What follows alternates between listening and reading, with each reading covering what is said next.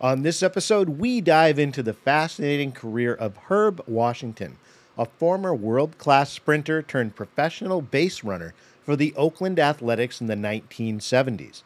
Discover how his lightning speed and unique role left its mark on the game, revolutionizing the concept of specialization in Major League Baseball. Only on this episode of Rounders, A History of Baseball in America.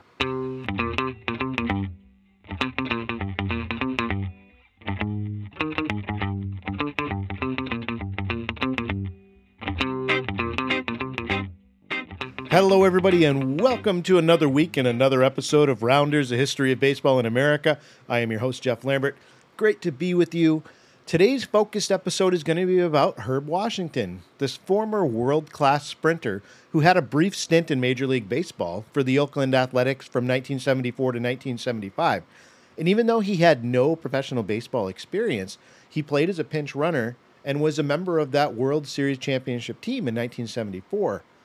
After his career, Washington joined professional track and field circuits. He became a successful entrepreneur, owning multiple McDonald's franchises, and he also founded a minor league hockey team to boot.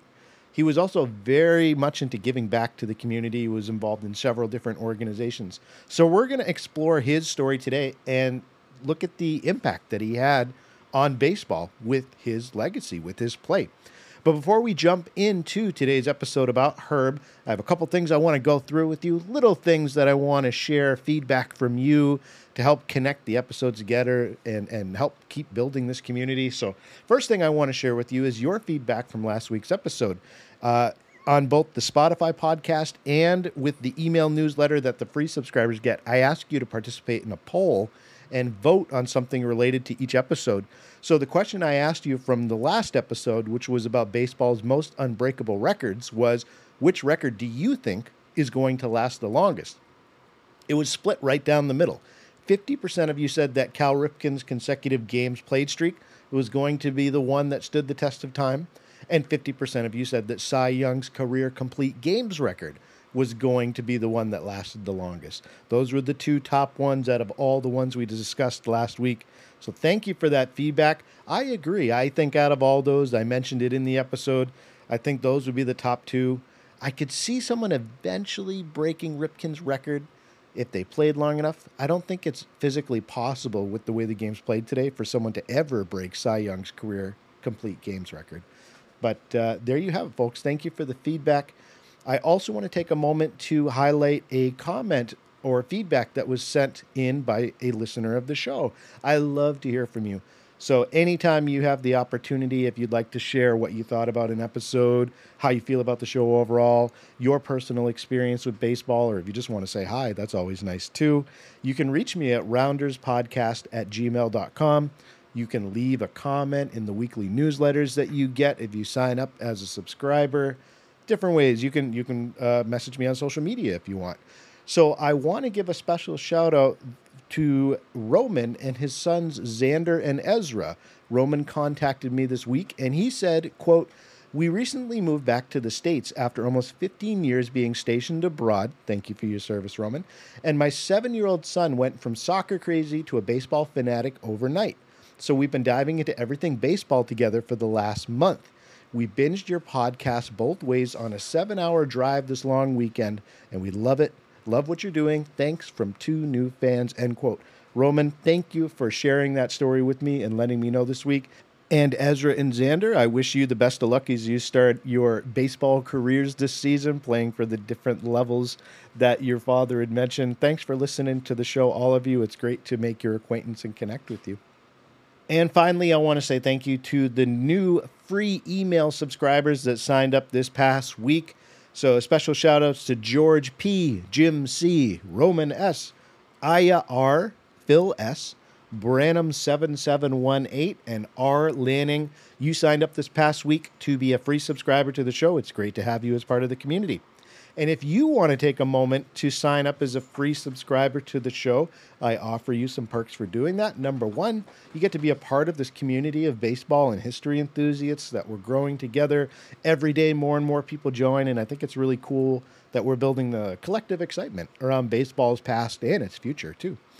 You also get these new episodes right in your inbox every week. And I include on top of this episode extra articles that you can read about the topic, photographs, videos, and of course the polls that you can give me your feedback on. And it really gives you the chance to deepen your experience with each week's show topic. And the best perk of all, I think, is you get access to our free weekly bonus show, which is called This Week in Baseball History. And that's where I take a look at the most significant events that occurred in the past 7 days. Great way for you to keep up with what happened previously. Good water cooler talk, things you can share with other baseball fans. Just a fun little thing that you can add to your week if you're a baseball fan. So all you have to do if you're interested is go to rounders.substack.com. That's rounders.substack.com to sign up, and that's it. So without further ado, let's get to today's topic, Herb Washington, professional base runner.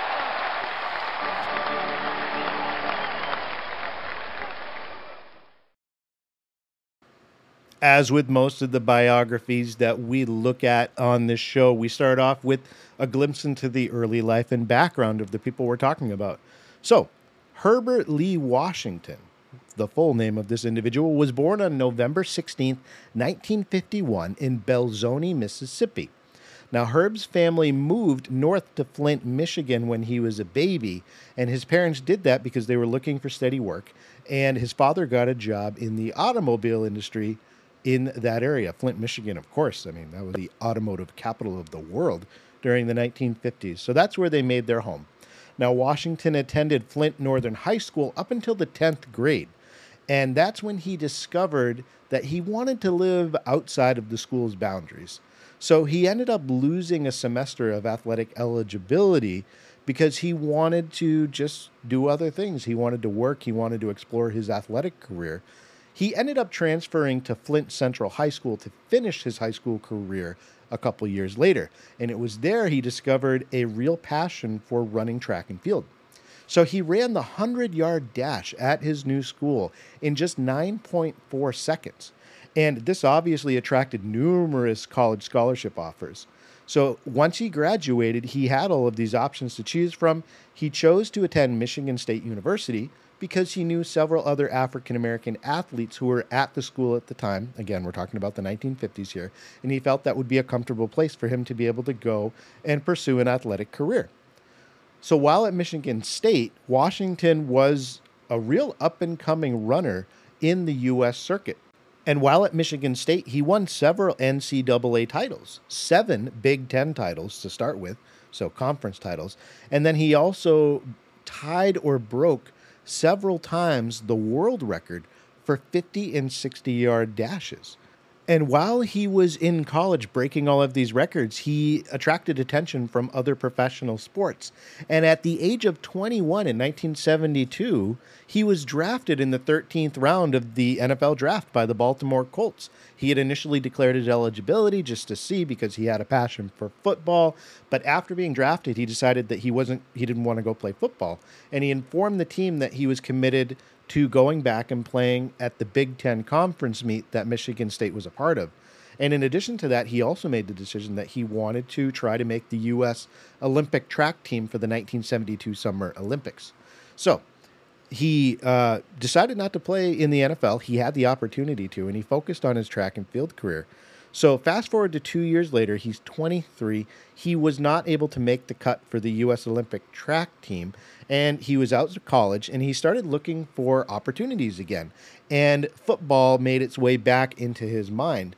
And he was offered a position on a new team for a new league that had been established in the United States called the World Football League.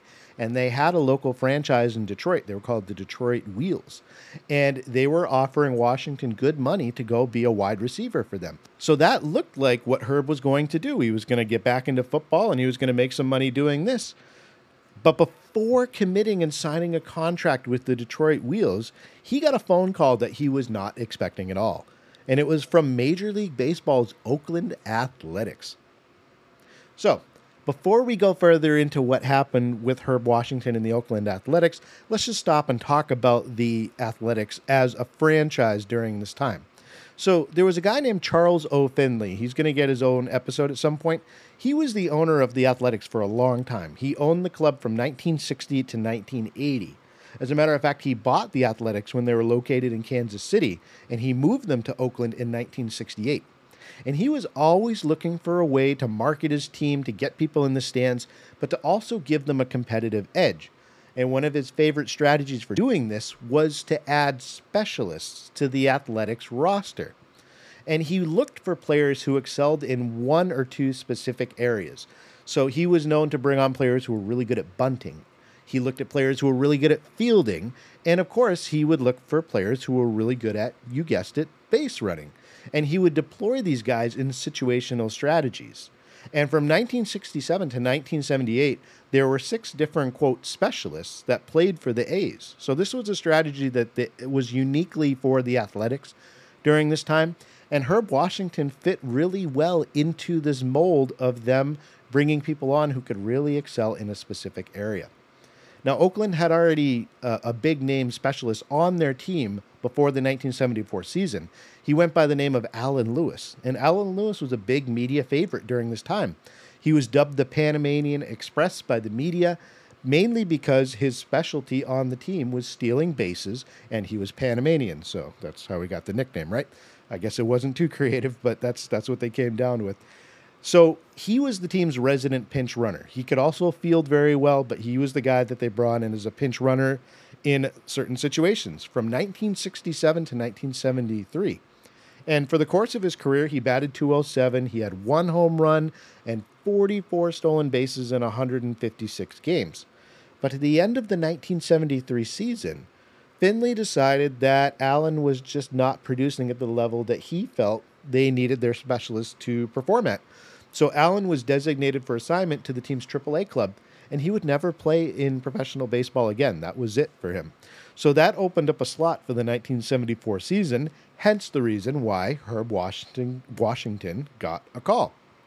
So Finley needed a guy who was fast, and he wanted a guy who was so fast that he could be relied on to add an extra base, to tag up and score even on shallow pop flies, and to steal bases like there were no tomorrow.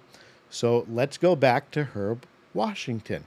Herb gets a call in February of 1974 from Charles Finley, and he didn't know what to make of it. He wasn't expecting this call at all. And he recounted it in an interview. This is what he had to say when he got it. Quote, "When I got the message, I thought it was a joke. Then I got paged. And Charles said, 'Herbie, I want you to play baseball and just be a pinch runner.' I said, 'Mr. Finley, I'm going to need a no-cut contract. I know sometimes you just get rid of people.' Finley said, 'A no-cut contract? The only players who have those are Vita Blue, Catfish Hunter, and Reggie Jackson. Are you telling me you're in the same league as those guys?' I said, 'No, but none of those guys can outrun me,'" end quote. You gotta love the confidence, right? So he and Finley negotiated for days, and they eventually worked out a 1-year, $45,000 contract with a $20,000 signing bonus. And on top of that, there was a very interesting clause in his contract, and that was that Washington needed to grow facial hair before the beginning of the season. I looked everywhere to figure out why this was in the contract, and I couldn't find out why. But I did find that Washington had particular trouble growing any sort of facial hair. So he actually had to use an eyebrow pencil to simulate full facial hair when he showed up for spring training that season, just to show that he fulfilled the details of his contract. So if you know why he was required to have a beard, let me know, because I could not find that detail anywhere. And I'm very curious as to why, if it was like a reversed New York Yankees facial hair policy or something like that. And Finley was really excited about signing Washington. He immediately went to the press, gave interviews, and he actually said in a newspaper interview, quote, "I feel Washington will be personally responsible for winning 10 games this year," end quote. So despite Oakland's history of having specialists on the roster, Herb didn't really receive a warm reception from his teammates. And there's some examples of that. So for instance, Sal Bando, who was the team captain, immediately nicknamed him Finley's Folly whenever he was asked by the media about him, in sort of a mocking gesture, right? There was also a prank that was played on Herb when he joined the team where a new bat and glove magically showed up in his locker. And the excuse was given was that you're never going to use these, but we want you to fit in with the rest of us. Now, I think the problem that some of the players might have had with Herb Washington was that the specialists before Herb had mostly logged appearances at the plate or they played in the field. They were multi-talented specialists. So great, you can steal bases, but you can also field really well, or you can field really well, or you can bunt really well, but you can also, do X, play second really well. So there was kind of a multi function expectation of these previous specialists. But here you have Herb Washington, no professional baseball experience. He's there for one reason only, and that's purely for base running. And the team owner, Finley, specifically stated that.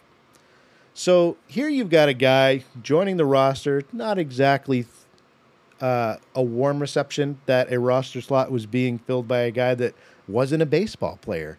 So what were the A's going to do about that? And they thought, okay, he's fast, but we have to help him catch up and learn how to play the game. So the Athletics went out and hired a personal coach just for Herb Washington, and they brought in none other than the great Maury Wills, who was one of the top base runners in MLB history up to that point. So Maury Wills and Herb Washington spent countless hours together during spring training and early on in the season working on his base running skills. And Maury taught him how to run the base paths, when to go full tilt with that track star speed, when to turn on the bases, how to do that properly, and learning how to slide. Washington had to learn all these little nuances, and Maury Wills was the guy to help him do that. So Herb Washington's ready. The 1974 season has arrived. His personal coach has prepared him as best he can to be the difference maker in situations where they needed a base runner.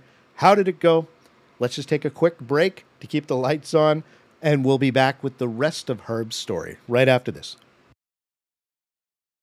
Hello, everybody. Welcome back to the show. We've been talking about Herb Washington, his early life, his academic career, his talent when it came to running track, how he almost became a pro football player, but eventually signed with the Athletics. And we're going to look at the 1974 season, his rookie year in Major League Baseball. How did it go for him? Well, in his first season, he appeared in 92 games, and he stole 29 bases. And of course, as I mentioned before, the team ended up winning the World Series that season.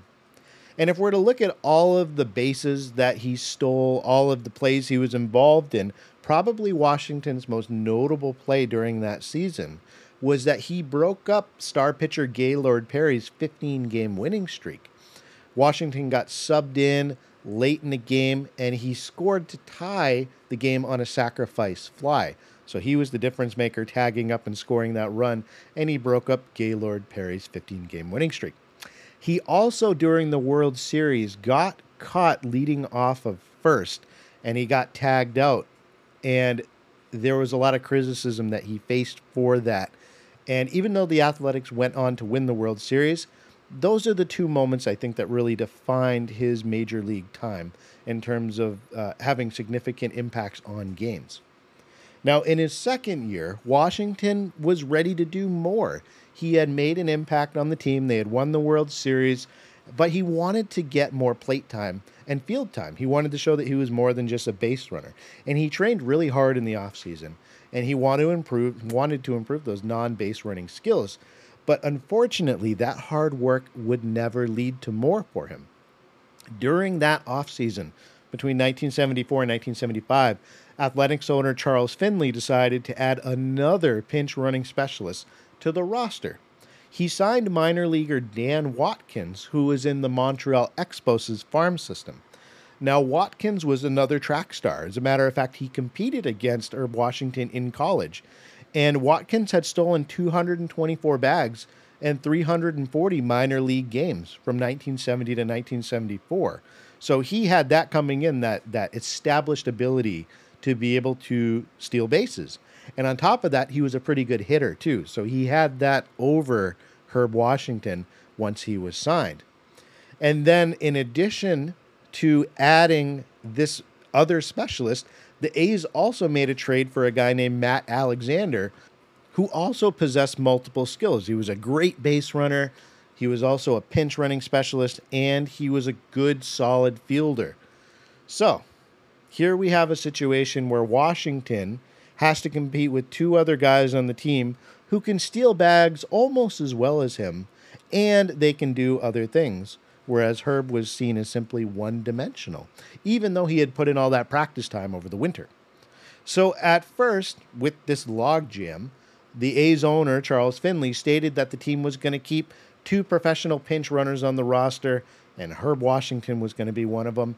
The season started, everything seemed to be going okay, but just 13 games into the 1975 season, Finley released Herb Washington. Now, why?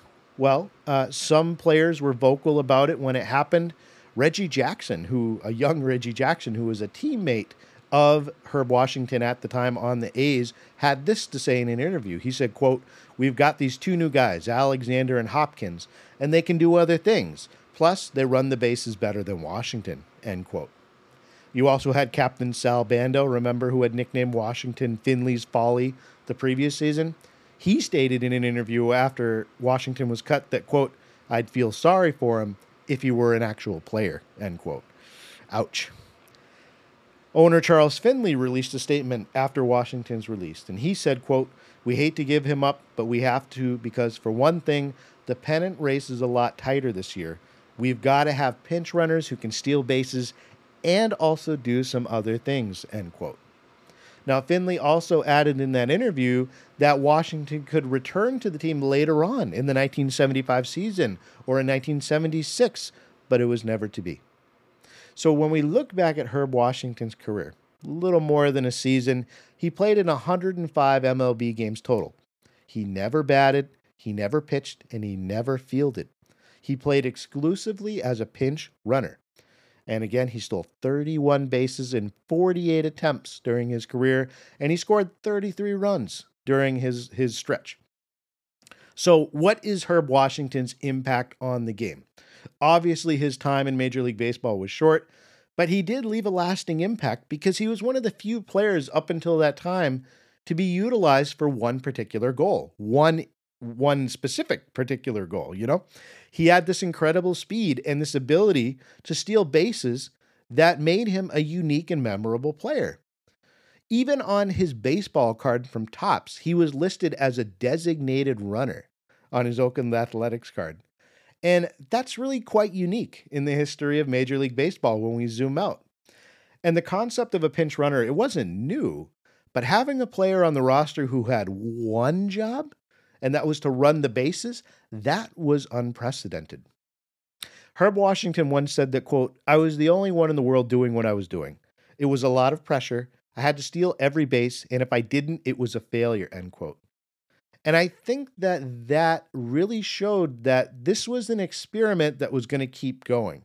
And the Athletics' use of these specialists and taking it a step further and going with a one-dimensional specialist, opened up these strategic possibilities for other teams because they were using one guy as a unique in-game weapon. And it showed that there could be a place on a baseball roster for a guy that specializes, or girl in the future, for a player specializing in one particular aspect of the game, such as base running. So this was the beginning of a very, I think, significant shift in thinking, because traditionally players were expected to contribute in multiple ways. And it didn't last long, but we look at the landscape of baseball today, especially when it comes to pitching, but also on regular rosters, hitting rosters, we see players who fit the bill of being guys that can come in and do one thing really well. And Herb Washington was the pioneer of that strategy. So what happened to Herb after his baseball career? Well, like I mentioned at the beginning of the episode, he joined the professional track and field circuit. He remained in competition until 1976. And then he made a transition into the business world. He decided to open an inner-city McDonald's restaurant in Rochester, New York in 1980. And he founded his own company after having success with that. And by 2009, his company HLW Fast Track Incorporated owned 21 McDonald's franchises in Ohio and Pennsylvania. And that made it the largest McDonald's franchisee owned by an African American at that time. And Washington stayed close to sports after his time ended with the Athletics as well. He founded the Youngstown Steelhounds, which was a minor league hockey franchise, and they played in the CHL, the Central Hockey League, in 2005. But the Steelhounds were actually removed from the CHL in 2008 for non-payment of league dues. So it was short-lived, but we see Washington wanting to get involved with sports during his post-playing days. So even despite that little setback with the sports franchise, he was wildly successful as a businessman after, and he has a reputation of regularly contributing to his community, of giving back to schools in his local area, and he also has held many executive posts on various boards and organizations in his town and regionally. So that brings us, I think, to talking about what's the legacy of Herb Washington. It's uncommon, I think, to see a player used exclusively as a pinch runner in today's game, but that stint in the MLB helped normalize the idea of, like I said, using specialists overall and expanding it beyond just usage by one or two teams. So we have clubs begin to recognize the value of having really fast, agile players who could come off the bench and steal bases and disrupt the opposing team's strategy. And his teammates, even the ones who criticized him on occasion, they never denied the specific skills that he brought to the squad. For example, Reggie Jackson, who I mentioned, had that criticism about him when he was released, he also stated in an interview that, quote, about Herb Washington, quote, he could run, man, and he worked hard at it. He worked hard at learning how to get a lead, how to hold a lead, and how to read pitchers, end quote. It's high praise from one of the greats, Reggie Jackson. You also had Ray Foss, who was another teammate on the Athletics. He said that, quote, Herb was a true professional. He took his job seriously, and he worked hard at it. We were all impressed by his speed and his dedication, end quote. So I think in this way, Herb Washington really helped pave the way for future players who excelled in base stealing and for teams to also place a high value on guys that could do that. Guys that could steal bases, guys that could come in situations and be pinch runners. And that, I think, is the impact that we see that he helped foster that is still seen on the modern game today. So we thank Herb Washington for that interesting story about a guy who got into baseball, wasn't interested in getting into baseball, took the opportunity, worked hard at it, and left his mark on the game. Folks, before we end, I just want to make a quick pitch. If you're able financially, I would encourage you, please, if you can sign up as a premium subscriber, I offer you all of the perks I mentioned at the beginning of the episode. And in addition to that, you also get to see the upcoming episodes list to see, what we're planning and what we're working on for shows down the road.